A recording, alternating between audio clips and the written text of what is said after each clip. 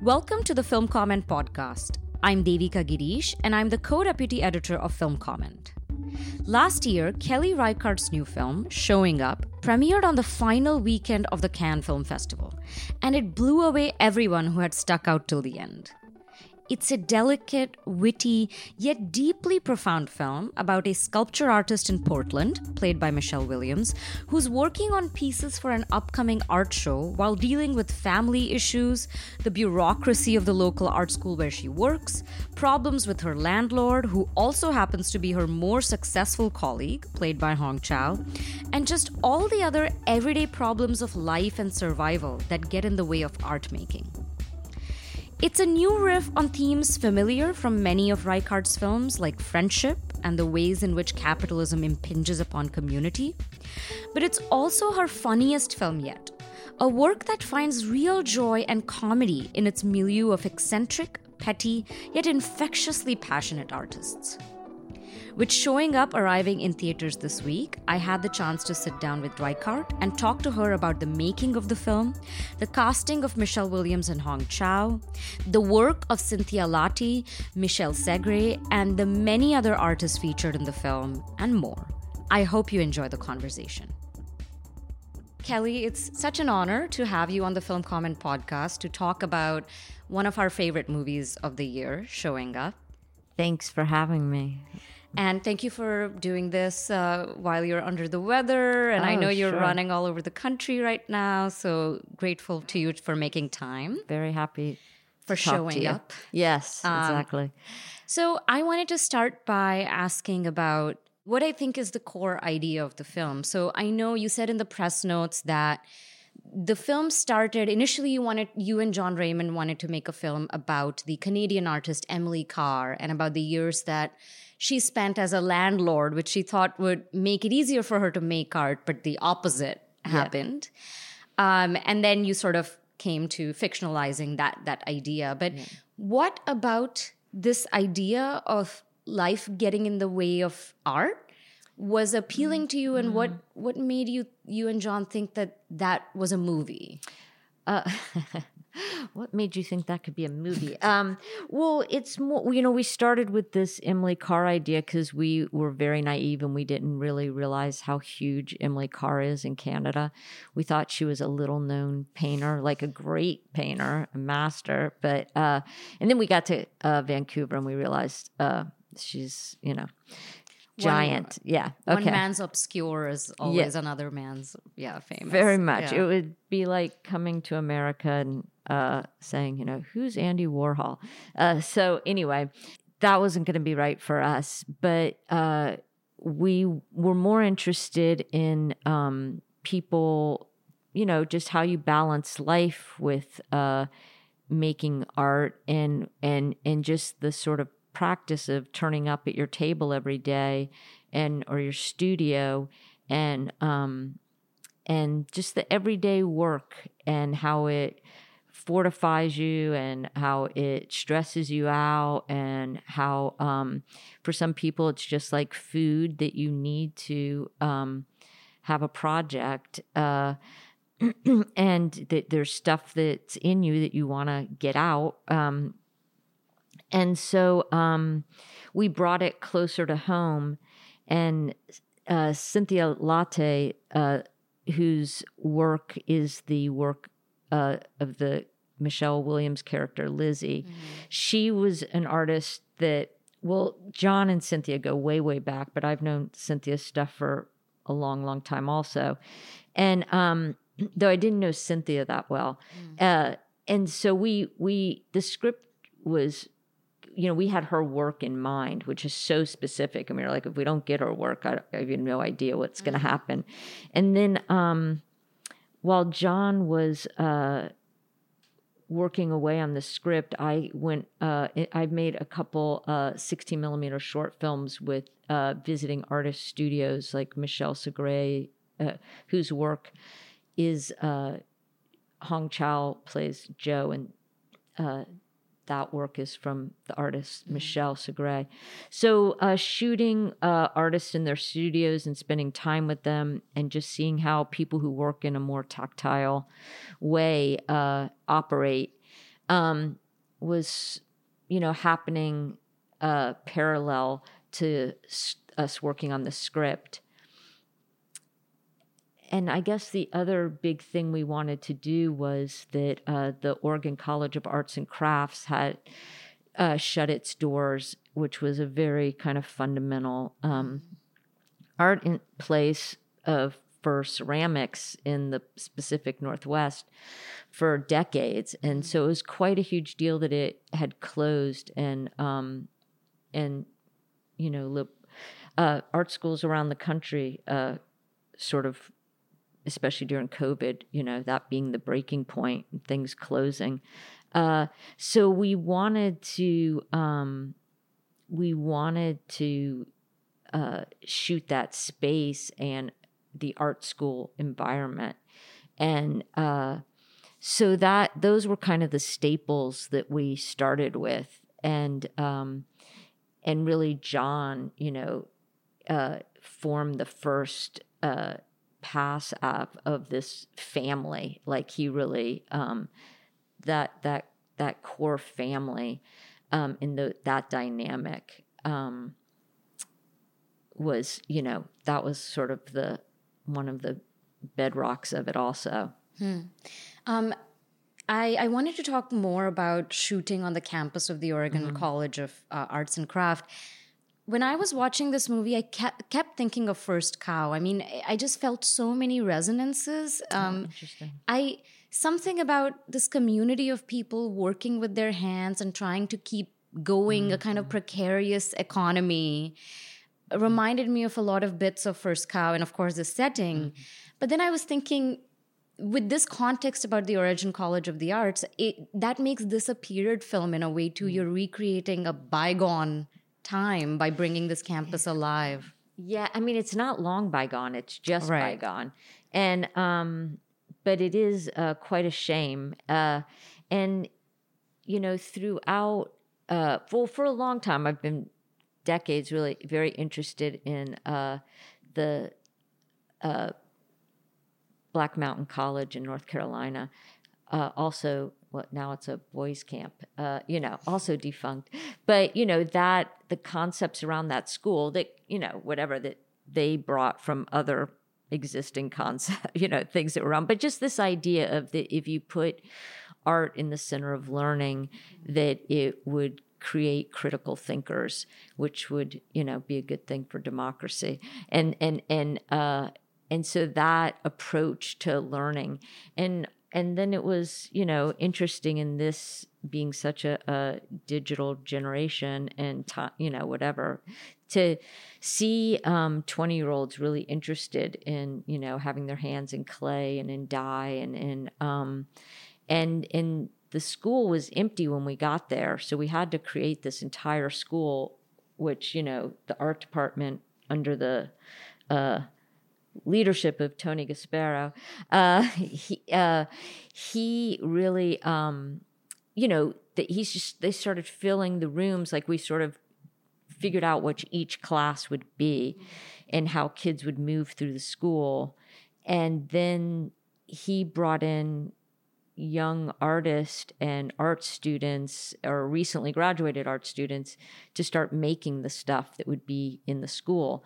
So as we were in pre-production, part of the school was our production offices and the other part, so we had costumes and all that going on in one area. And then the making of all this art was happening in all the rooms. So it became a really functioning place. And then we had the young actors that were playing the students come in, and it was the same kids every day because of COVID. They kind of had to really commit themselves to the whole thing, and they were learning all the various things, the looms, the dyeing. And then I'd get in there and they'd be teaching me because, I'd be like coming in on my time off from another and being like, what are you guys making here? And how's this work? And so it was this real, great living environment of everyone teaching each other and figuring things out, and it was really it was next to this other thing that's filmmaking. Right. So yeah. What happened to that campus after you shot? Is it still just empty? It's going to be an extension of this private school, and I think they're going to keep the footprint of the buildings, but it's all going to be revamped and brought up to, it's a little bit, on the scrappier side right now, which I love. But I'm sure it'll all be, it'll still be a cool place or whatever, but it won't be what it was, So. Did you feel the resonances that I was describing between First Cow and this film? I don't know. It's funny, when we made First Cow felt like all the other films. But I don't know that I felt that here. I mean, all the films have, do somewhat focus on relationships. Maybe, friendship was a theme in First Cow, obviously, and they also, community is a theme, and process is a theme in all of them, and capitalism to some extent. Yeah, sure. So, those themes keep rearing their heads, but that's that's our. That's the pool we're drawing from. Right. Well, friendship is a theme I wanted to talk more about, which, as you mentioned, really runs through all your films. And especially this idea of friendship that defies capitalism, I'm using as a broad word, but scarcity and competition. And that's what's so beautiful about this film is that I think it's hard for peer artists to be friends. But there's also such beauty in those relationships. I mean, I can remember being a young filmmaker in New York and really feeling like I made my first feature, and I thought all the boys that that were my peers, they're off making their second films, and that's not happening. And there were differences in some people had money and other people didn't. But my friends that, had money were really generous to me in helping me have a space to work in, or a couch to flop on, or and we saw a lot of movies together, and really it's those friends that you have your first conversations about filmmaking with. And, 30 years later, it's still some of the same people that I'm showing work with and in a conversation with about work. So I don't, it's not, there's not any feelings of oh, it's not fair or whatever. But it's also, your peers are your main supporters, and I'm always think the most successful thing in where I teach is if people join up together and start working together, and you realize when they leave school they're going to still be working together, and so in truth, it's not, it's a big world, and what happens to your friends at some point, you realize it seems what's good for one person, this is good for everybody. This means people are going to see this kind of film, So, it's not that there isn't any of that competitive thing, but the right amount of competition is it makes you want to do better work. And then you could feel competitive with someone, but when you see their work and they've made something good, you're ultimately so psyched that something good is made, that, wow, that I was into that it exists. Yeah. That kind of trumps everything. And I think that hopefully that's true with Lizzy and Joe. They're two in each other's stuff, but I do think they have, I think they really dig each other's work and have a respect for each other as makers of things. And I think artists like them also know that there are very few other people in the world who can relate to them. Totally. And those are often your peers that for sure. That you maybe compete with a little bit. Yes, definitely. You're listening to the Film Comment Podcast. Sign up today for the Film Comment Letter. It's a free weekly digital newsletter featuring original film criticism and writing by Film Comment's editors and brilliant contributors. The letter delivers exclusive features, reviews, interviews, streaming picks, news, and more directly to subscribers' inboxes every Thursday before they're published on filmcomment.com the following Monday. Sign up today at filmcomment.com. I wanted to ask about the casting of Hong Chau and Michelle Williams, especially because I think Michelle Williams is someone you've worked with many times, and she's also maybe some would consider her the better known actress of the two. Mm-hmm. And then to have Hong Chau be this sort of minor celebrity artist, like local celebrity artist, and Michelle Williams' character, Lizzy, be the one who feels a little bit in her shadow. I thought that was just very clever and brought out these aspects of their personalities as actors that I haven't seen in other films. And I love both of them in movies, but I've never seen them like this. Yeah, it's interesting. I hadn't gotten to work with Hong before, but I loved working with Hong. And obviously I loved working with Michelle. And it was funny because you get to know people on a movie set, and sometimes you're just like, oh, I wonder what they're really like in real life. And because Jo is very self-sufficient and things come really easily to Jo, like she doesn't sweat it. And I think Hong, it might be similar to that, just by luck of, but certainly that's how she presented on set. I'd be like, Hong, what can I... Got it, nothing. She was doing a lot of work with Michelle Segre, and really, and those guys hit it off really well. I think they met and they were supposed to, spend an hour together, and they just hit it off and, spent the day together, and then started, Michelle sort of coached her in how to learn what she does, and just, and I'm sure Hong absorbed a million things from her. So, and likewise, Michelle was spending a lot of time with Cynthia Lahti in her studio. So they, yes, and Michelle, is playing a pricklier person and a more vulnerable person with less support, around her. And Jo's more confident and has a family that's more supportive and is, and so, they were really great together. This I find similar to First Cow. I loved watching John Magaro and Orion Lee together. And it feels like you don't really know till people arrive and they're in their costumes, like what the dynamic's going to be and if you've made a good choice and how it's going to work.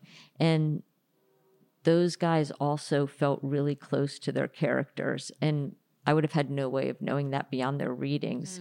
And this too, I felt like I loved watching them together. I mean, I love the scenes with them together. Yeah. What made you think of Hong Chau for the part? Did you spot her in something or? I worked with Gail Keller, the casting director, and Gail is a big Hong fan, and she turned me on to her stuff. And, as soon as I saw her, I was like, oh, wow, yeah, she's fantastic. Yeah. Yeah. I also want to talk about the respective artists whose work that they are working with in the film. Yeah. I found it interesting also that Jo's character, she makes these installations, the Michelle Segre installations, and they're big. They take up space. Michelle doesn't call them installations. Okay. She calls them sculptures. I mean, yes. So, but interesting, Hong, I just know this because Hong called them installations. Michelle said, I'm not an installation artist. Yeah. Good to know. It's good to know, yeah. Yeah. But you they're know, big. They do take up a lot of space. Yeah. And then Lizzy's sculptures are so small. I mean, she works all week towards the show, and then you see it's a small table with these beautiful figurines. Yeah. And I was wondering if that is something you had in mind, this big and small art. Well, one that would be Lizzy works like at the table with what's right in front of her, and Cynthia Lahti's work, you know, there's a piece in the film where, you know, there's this big moment of like, is this piece screwed up, and is it damaged, or is it the mistake beautiful and adding something? And this was a really, really hard process for me, because we tried a million things, and like the decision of like, is this, you know, burnt enough or not enough, or is it the right, you know, does this look ugly or does this look better or not enough? So much like Cynthia's work, because her work is not about perfection or precision. There's a roughness to it. So that was, but it all happens at a table and with you know, hands and little tools. And Michelle's work is, you need a big space to work on it. You need your full body gets put into it. And she's dealing with, you know, yarn and wax and wire and foam and all kinds of materials and organic, you know, mushrooms and all sort, like her going to her studio is really fun. And so, so we wanted, Hong's character Joe to be a person who's physically, art is like she's almost you know, not that she's almost an athlete, but it's a physical job. She's hauling stuff all the time. It's physical, and that she'd be really comfortable in her body. And in Lizzy, less so. You know, she's more hunched over her table. And, you know, really not, you know, taking in the whole room, but more just, you know, like Manny Farber would call, you know, a termite artist more than, but yeah. Yeah. I'm glad you brought up Manny Farber and the idea of termite art. So you were at the New York Film Festival for a talk with Joanna Hogg, I remember. And I think Dennis Lim asked you a question about what it means to make small films that are considered small or minor. And I was thinking about that when I was watching rewatching the film yesterday, because with filmmaking, there's not that kind of scalar difference, you know. The difference between Lizzy's work and Joe's work is something that's very apparent. But still, there is something... People ascribe scale to films in a way. I was wondering about your thoughts on that.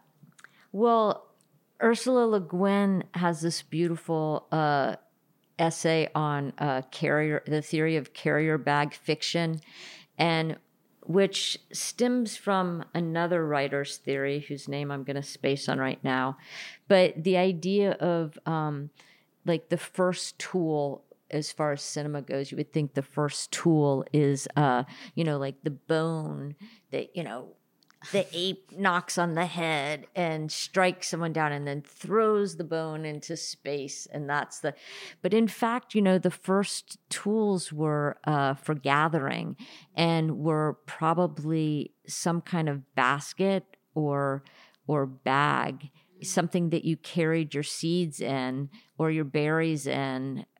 So, because people weren't meat eaters unless you lived in the Arctic or whatever, you know. So the early, but she would say there's not an obvious narrative thrust in the non-weapon tool, you know, in the carrier bag, but that it does exist. It just it's not an obvious one. Like obviously when the first, you know, whoever went out and, you know, struck something on with a bone and dragged it back, like there was a story to be told there. And as we're the woman mostly coming back with the seeds, there wasn't like necessarily such an apparent story tied into violence. collecting, but the gathering of. So, but she subscribes to the carrier bag, and I really love that piece and that idea of you could relate it to film in a lot of ways. Mm-hmm. Yeah, that these are sort of much more carrier bag films. And maybe more nourishing in a way. Yeah. I wanted to get back to Cynthia Lahti's. Sorry? Less fatty. Exactly. And less bad for the environment, I guess. We can stretch the metaphor. Yeah. I wanted to get back to the Cynthia Lahti's art, and you said something very, very beautiful about how it's a little rough, it's disturbing. Yeah. I was reading this Art Forum essay about her figurines that said that they evoke children's toys but are kind of disturbing because of their roughness, and that they pose the question, can you have nostalgia for pain? Yeah. Oh, interesting. Huh. And I found that very evocative of how they're used in the film also. The film has a lot of pain, like the familial relations, the life of the artist is difficult, but then it has this also nostalgia. I mean, maybe not nostalgia, but this kind of affection for this world as well. For sure. I mean, a lot of what you make art about, right, is like stems from probably pain and trauma or whatever. I think a lot of people that make art, like maybe not everybody. Some people come from super balanced homes, I guess, but maybe. And I think those things can happen in tandem together, where the very thing, like Lizzy's very much in this cycle of, feeling overwhelmed by her family. And, she has a job where her mother works, and she, constantly is leaving her table to go, see her brother or her father. Like she manifests it, but she also, because it's obviously feeding her on some level, but at the same time, it's a beat down. And so,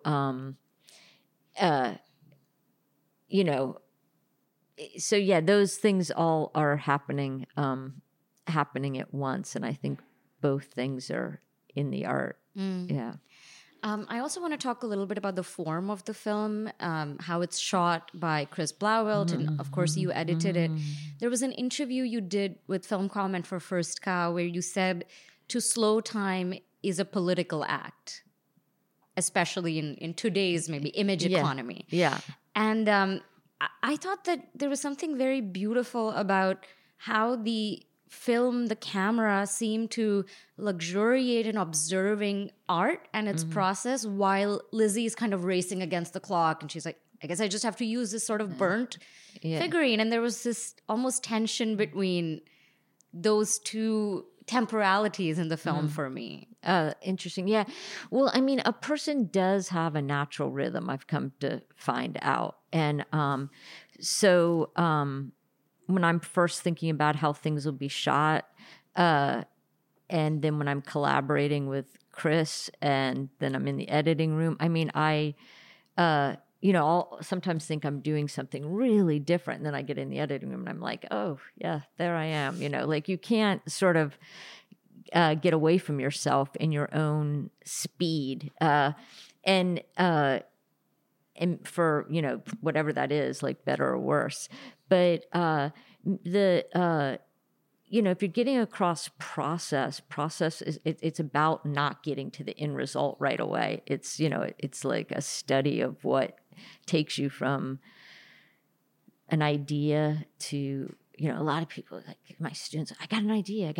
It's like, great, but making something happen and, how things evolve, like an idea is like a starting point. And, and so that you can't really just speed through that. But yeah, it's not that pokey a movie, I don't think, though. I don't know. It's funny. It's maybe not that pokey? Yeah. Yeah. Is it? I mean, only relative to anything else, I guess. No, I think it's not like not slow or in that way. I think it accords a kind of a luxury to art. Well, part of art making is like stepping back and looking at what you've made. And so, the camera is trying to reflect that too, of just like, the stopping and looking and, looking as opposed to showing, like when you go into a gallery, you're not being in a lot of times in films you're just you're being shown stuff and different ways for that to happen, good and bad, and this is more about just seeing and looking and letting giving the viewer time to make decisions about things. Yeah. And because we're also looking at things that are unfinished, so to speak. So that there's also that aspect of stepping back and seeing something that's part of on a journey. Yes. Yeah. Well, I think I'm out of time, but I did want to ask one last question. The film is a beautiful showcase for local artists or just, I think, artists that you love. And you said that it was also a way for you to have artwork that you maybe couldn't afford to have in your home, but in your film. If you could speak a little about the process of choosing the art and just presenting it in the film, just using this film as an excuse for, it's like an art show. And also setting up the school was really like, you get to choose like what people will be focused on. Well, the art in the film, we've talked about Cynthia Lahti, who John Raymond and Cynthia go back very long time. And early in my days of going to Portland, I remember the first time John took me to her studio. And then pretty much everyone I know in Portland, you go into the house, you go like, oh, that's a Cynthia, like at this stage or that stage. Michelle, I met through the filmmaker Steve Doughton, who lives in Portland, and Michelle's in the Bronx. And I met her at a dinner party, and I thought, oh, that's an interesting person. I went home and Googled her artwork, and I was like, oh, my God. And so I started looking her up and went and saw some of her shows, and I loved her stuff. And eventually, without really knowing her, asked if I could go film her at her studio. And so that's how I sort of came to know Michelle. And then, when I'm in New York, I live like a block away from her, so we can go see art together, which is great. And then Jessica Hutchins, who has glasswork in there, who's a friend, her studio in Portland is right near our camera house. So it was in the tension of pre-production and all of that, her studio just became this, whenever I was feeling really drained, I could go over to Jessica's studio, which is just like filled with color and action. And she's a very up person. Like, she's excited about her artwork that she's made. Come on, look at what I just made. It's great, and just her energy and the energy of her space and just how much she can, things get made so much quicker than with film. And just, you could see her evolution, like just on her table from here to there. Those are really things that, her space was really fed me during the, and then also Ben Coonley, who's my mate at a colleague at Bard. He came and did his the light dome. Yeah, the light dome with the projections, which I loved, and it really brought teaching and filmmaking together because he worked with the art department. He spent a day with the art department setting it up. It was a big love fest. So that was super groovy. And then, whatever, it's only one Kurt Weill song, but like I listen to a lot of Kurt Weill when I'm writing and working and like doing my image books and stuff. So that was fun and yeah, I don't know. It was a chance to get in the background. We have Chris Johansson's paintings, who I love, and Johanna's sculptures, and whose work I love. Her she has stuff in Joe's apartment. The painter Storm Tharp. We have his work in Joe's apartment. He's a very close friend and a painter and he's, in the background, like I love talking about casting with Storm, and I love going to his studio. And in Joe's studio was actually Storm's studio. Oh, okay. And Michael Brophy, who has the big piece of art in the hallway at the school where the janitor's vacuuming. That's a Michael Brophy painting. And Michael Brophy for years used to take me on scouts, and he would do sketches, and we'd go back to his studio and he storyboarded like all of Meeks for me and all. Oh, and so we have and then some of my location photos became paintings for him. So we have a long, and I don't want to say there's a point in the film where two artists talk about his work, which is so, I'm sure I'm forgetting people. Him by name. Yeah, him by name. I won't say because it's in a key All moment. right. But I know. I got it. Yeah. Okay. Johanna Jackson, by the way, I should say. And who else lent us work? There was a lot of artists, and even my friends. John Hart had just made a kayak for himself. And so the kayak that comes through is made at the very beginning of the school. Oh, yeah. That's my friend was in the middle of making a kayak. And then the knit suit was made by Allison Lawton. Her mother is one of my closest old friends. And she and her pals at Oberlin College did crunch time knitting. And it even has a hat that goes with it. And so that was awesome. She's turned out to be just such a great young artist, Alice Lawton. And Malia Jensen, gosh, I'm not sure her sculpture's in the final cut, but her studio and her work, she's kind of key Portland. It was great getting to put a lot of beloved art in. It's true that I feel like, well, I can't really have this in my house, but I can have it in my movie. Yeah. It's like an exhibit curated by Kelly Reichardt. Yeah, it's pretty good. Yeah. Well, thank you so much, Kelly. This was wonderful. Thank you very much. Yeah. And excited for more people to discover the film. And likewise. Right. Thank you.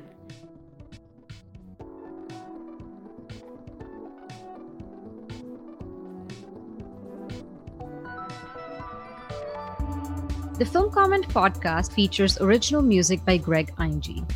Film Comment is a publication of Film at Lincoln Center. Since 1962, Film Comment has been the home of independent film journalism, publishing in-depth interviews, critical analysis, and feature coverage of mainstream, art house, and avant-garde filmmaking from around the world. Visit us online at filmcomment.com.